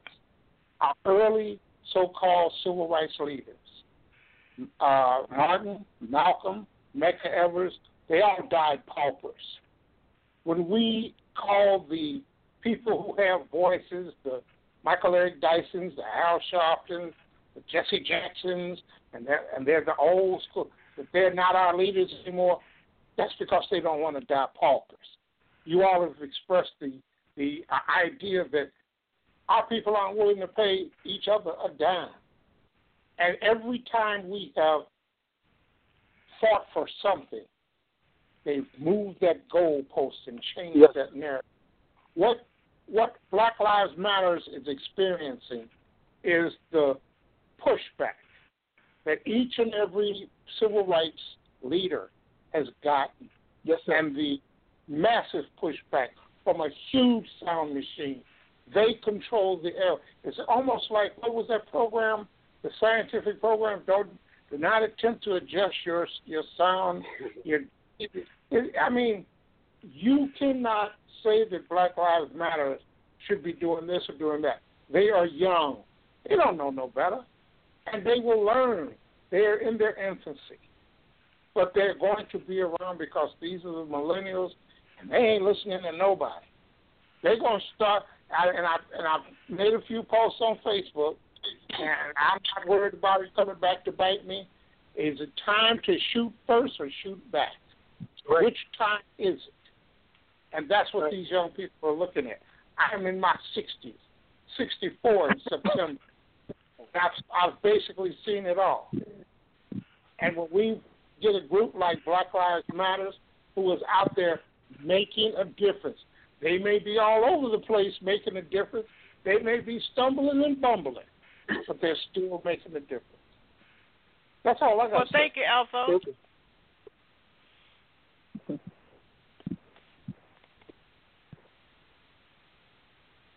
Any comment? Nope. But just one quick comment. I have my differences with Black Lives Matter, but I do appreciate the fact that they've brought certain issues to the forefront. The fact that we talk about Hillary Clinton and her work in terms of demonizing, young black people, especially young black men, as super predators, was because of the young girl who interrupted Hillary Clinton. So I do think that they have contributed something to the conversation that would not have been there had they not protested. Having said that, I would also say that not all of these Black Lives Matter people are millennials. DeRay McKesson is in his 30s, as are some of the other people in the forefront of the Black Lives Matter movement. That's along the lines a lot of time of Generation X. Early. Not like me. I'm further along, but that's still along the lines. Not all these people are in their early 20s, late teens, or whatever. So I just wanted to point that out. Yeah. Okay. I will say that real quickly. Black Lives Matter was very interesting with respect to the college protest last year, because each college came out with a different platform, and you could tell which platform was informed by black alumni and which platform wasn't, because the platforms that were informed by black alumni talked about, look, we need to start talking about black workers on campus. We need to talk about unions. We need to talk about black adjunct faculty or faculty that care about black students. They started like the Black Lives Matter platforms that were informed black alumni and black, people in government actually were more substantive and I think productive and institutional. So, like, Black Lives Matter in some forms is more superficial and more concerned with recognition and representation than it is about, like, substantive changes. But in other forms and in other institutions, and especially when, people who are used to governing are allowed in the room to change the platform, like, a lot of good comes out of the work they're doing. Was that Dr. Osei? Yeah, that was Dr. Taylor. Osei Pong. That was I'm Osei Pong. Yeah, and I think part of this is James Taylor. I think part of Dr. Curry's frustration, and I wish he was still here to respond to this, is that Black Lives Matter, much like Black Power, seem to be talking, radical action, but they're only committed to reform. And I think, Dr. Curry wants us to move along the lines of Micah Johnson and, not disassociate Micah Johnson from the from the Black Lives Matter struggle or Black Lives Matter. But, of course, that's required, as even Obama's recent comments were, that, you don't want to alienate potential allies. But of course, you're not going to alienate. Black people who have been marching since 2008 haven't alienated one person that supported them before 2008. Right. But I just want to say this before we go to a caller. I want to say that what we have not presented, and I spent most of my adult life in corporate America in the boardroom, and what we have not done is given them their oh shit moment. Right. Okay. Well, I think they got a little bit of that today in Baton Rouge, both at the police department and the fact that they had to shut down a mall or two where black people have called the economic boycott and shut it down. And those visuals, again, being promoted throughout social media are going to have a contagion effect. I think if black people begin to made by these actions, that this might be something that people will do. We have 45 million black people. We can do something. If just 30,000 black people did something all at once, you could impact the national discourse. And I think action. A simple day of blackout. A simple day of blackout where we don't appear outside of our houses. We don't order anything online. We don't order anything from their restaurants. We don't spend a dime. We take our children out of their schools. But bus drivers don't show up. But they need to know it. Like when Farrakhan, and I know Sister Carnell has been, harsh on Farrakhan. When Farrakhan called for his Million Man March / Day of Absence, there was no day of absence. For whatever, and that I think is what we need to do. There's people now. I think it's one of the local activist groups are now, I think Color of Change is sending around text saying, don't put this on Facebook, but we're calling for a national boycott of select targeting Target right now first and then other places after. So these kind of tactics might be useful. Yes, they might be. Let's go to 646. You're on the air at Our Common Ground with Dr. James Taylor, Yvette Carnell, and Dr. Osei Frimpong. I have to pause on that. Oh, no. Osei Frimpong. You said it like a champ. Yes, good evening, BJ, and to your guest. Two quick questions. Number one, to you, Brother Taylor, could you clarify the statement that you made in regards to Professor Griff and the hero that did his thing against those 5 cops?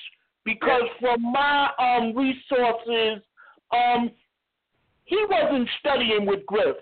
And I mean, I'm talking to some people who are affiliated firsthand with Griff. They met each other at an event that Griff was involved with. So, and the second question is this.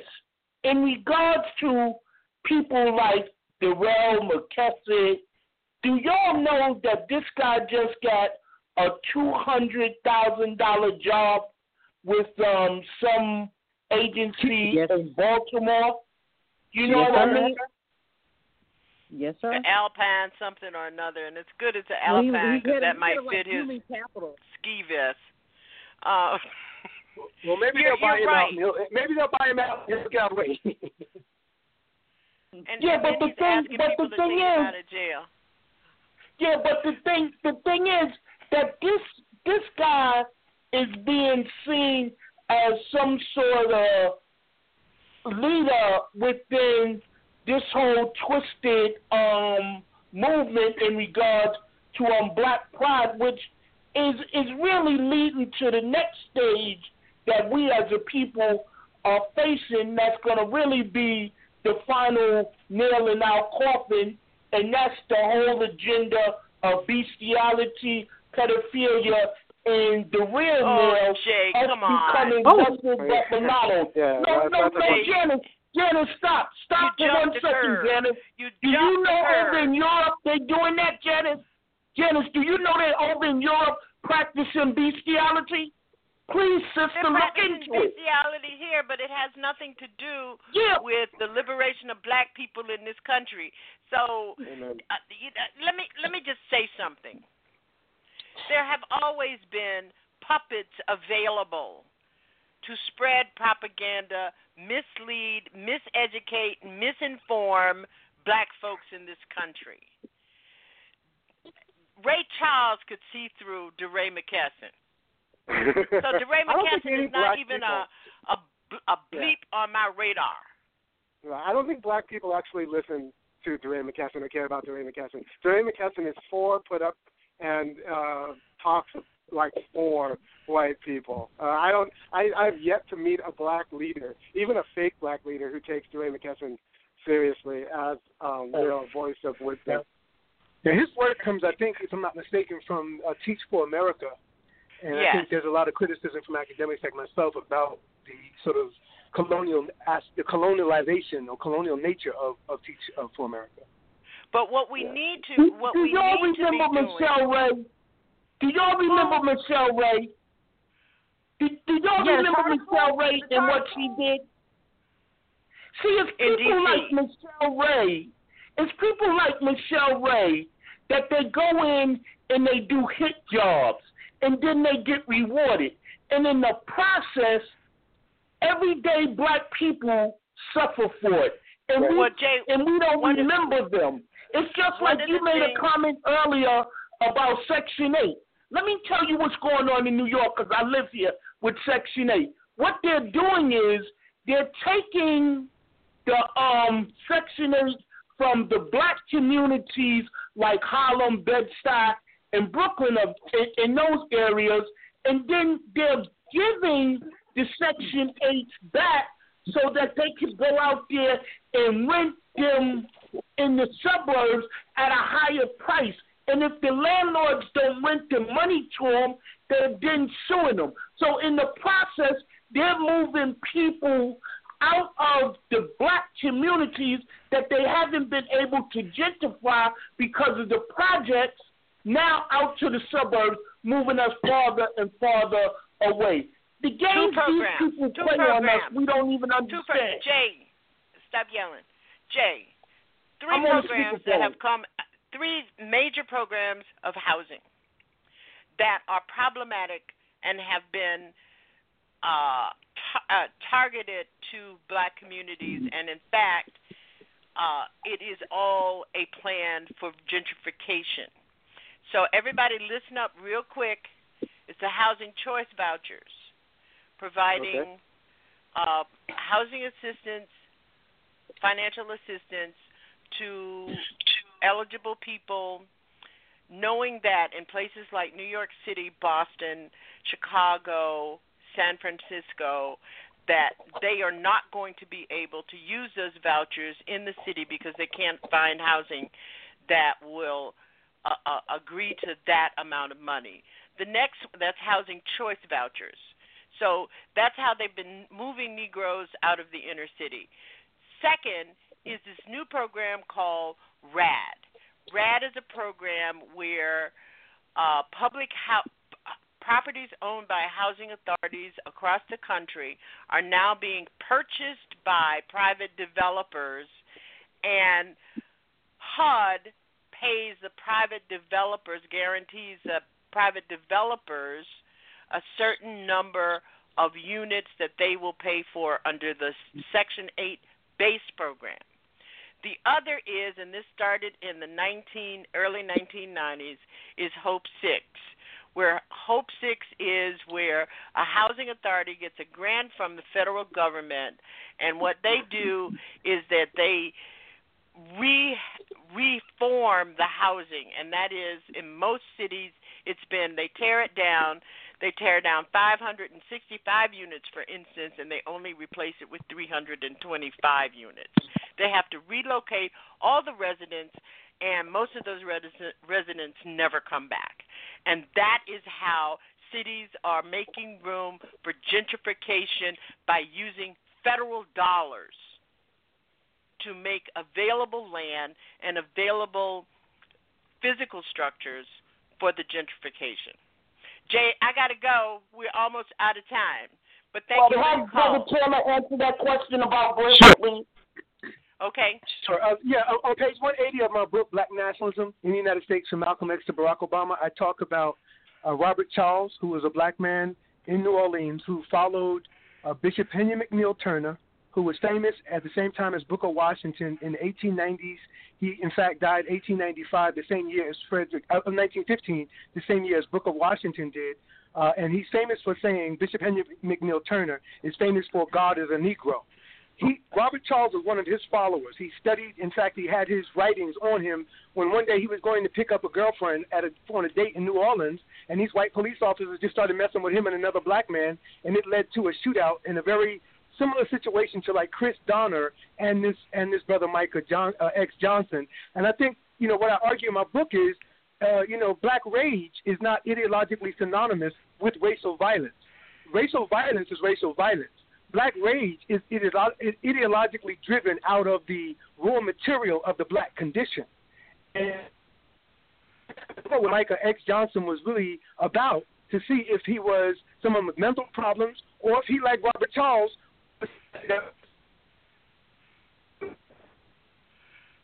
is that this is not being portrayed as state-sanctioned violence against sanctioned violence. A military-trained soldier come back and take out his anger and wrath on police who are trained now with military tactics. They use a bomb on him that they use in Iraq. So we can talk about black versus blue, but this is state violence collapsing against state violence also. Tim McVeigh, John Muhammad, Chris Donner, and this gentleman all have one thing in common. Were American soldiers who came back and attacked the American public. Yeah. As a matter of fact, you will find many, many people, especially associated with the AME Church, who have named their children Robert Charles. Right. Thank you, Jay, for your call. Thank you, Alpha, for your call. And we are just about out of time. We've got about 5 minutes. And I'm going to ask, starting with Dr. Osei. Oh, damn, I have to go look at the name again. Irami Osei Frimpong. Irami Osei Frimpong. The Funky Academic. And his email, his website is thefunkyacademic.com. I posted it in our chat room. Yvette Cornell of BreakingBrown.com and Dr. James L. Taylor. You'll be able to hear him on my friend Carl Nelson's show tomorrow afternoon. Yes. And you can get that at WOLAM right online. Dr. Taylor will be with Carl. We won't be able to go to the fancy thing with Dr. Taylor tomorrow night, but, and I really suggest that you subscribe to BreakingBrown.com and also take a look at some of the wonderful educational videos that Dr. Irami Osei Frimpong damn, I'm going to have to give you a name. Wow, it's been my name all my life. I am too old for this. Let's get your parting shots at this whole idea of black people and how the events of the last week have emphasized and inflated their marginalization, their trauma, and their sense of terrorism, and having to come to grips with black men especially being targeted for murder. Like, the targeting of black men is fascinating. I mean, it's horrifying, but it's fascinating also because you look at the movement of rights in this last week. Like, it was what, maybe not even a week ago that the police can now just stop and frisk someone. That's legal now. You can just do that on suspicion that they have a warrant. You can just do that now, right? So it's legal. It's horrifying. We're going to talk with you about that on Saturday night, and the interlocutors, Carnell, Curry, and Pascal Robert will be with us. That's our Common Ground interlocutors in 2 weeks or a week after. Dr. Taylor, let's hear your parting shot on this notion. We've only got a few minutes, so we've got to get out of here. Could you reiterate the point that you want us to emphasize on the notion of what these events really highlight for us? Yeah, they highlight to me the cyclical nature of the black experience in America. They highlight for me the almost impossible situation that black people and white people and everyone else in this country is in the idea that somehow you can make this a racial democracy where there's no heretofore example of racial democracy in this country on a grand scale to the kind that Du Bois hoped would come out of Reconstruction. And so, the cycle continues. The backlash to, Reconstruction was Southern redemption. The backlash to Jack Johnson was, white pogroms, and the backlash to black success, say, in Tulsa was, riots. The backlash to the civil rights movement was Ronald Reagan's war on drugs. The backlash to Barack Obama, for better or for worse, whether he's done anything for black people or not, is this Tea Party, Donald Trump, birther movement, Sarah Palin, revanchist white nationalist and white supremacist reaction. And so we have to deal with that and acknowledge as a people that we are in the midst of a white, Tourette syndrome around black people, trying to just be free to drive down the street in America. Yvette? I think what we're witnessing right now is bigger than two murders. We're witnessing the implosion of Black America. We're witnessing right now the death of a community, and I think people think I'm being hyperbolic, but I'm not. I mean, ask yourself why this man was selling CDs. Why did he have to make his money that way? Because there are not opportunities out there for black people. Ask yourself why when you ask yourself why Philando Castile has $6,000 worth of tickets over the last 10, 14 years, been stopped 50-some-odd times. This is an apartheid-like state. And what you see is the implosion of an entire community because we were designed to fail. And so, and without government stepping in to say, we're going to make you succeed. We're going to help you succeed. We're going to lift you up. You're going to continue to see people that were brought here as chattel slaves, people who were brought here to actually, be servants, implode because we're kind of redundant to the economy right now, an economy that doesn't have jobs. So we're imploding, and that's what happens. This is a desperate time for black people. I don't think we realize it. Well, thank you all, Dr. James L. Taylor, Yvette Carnell of BreakingBrown.com, and Dr.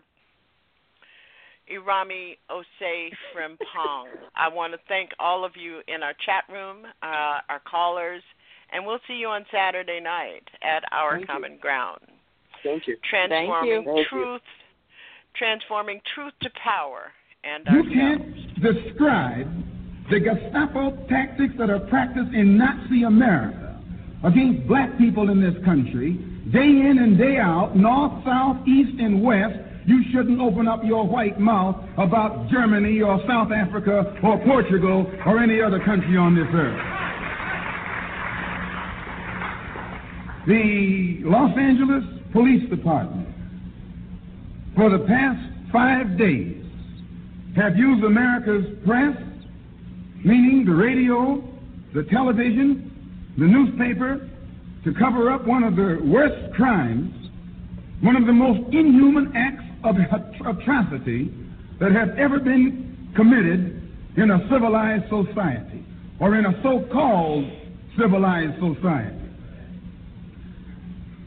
And this Gestapo-type action is a crime not only against black people, it's a crime against society, people who call themselves civilized. It's a crime against people who call themselves religious, and it's a crime against people who call themselves God-fearing. And now it's a winter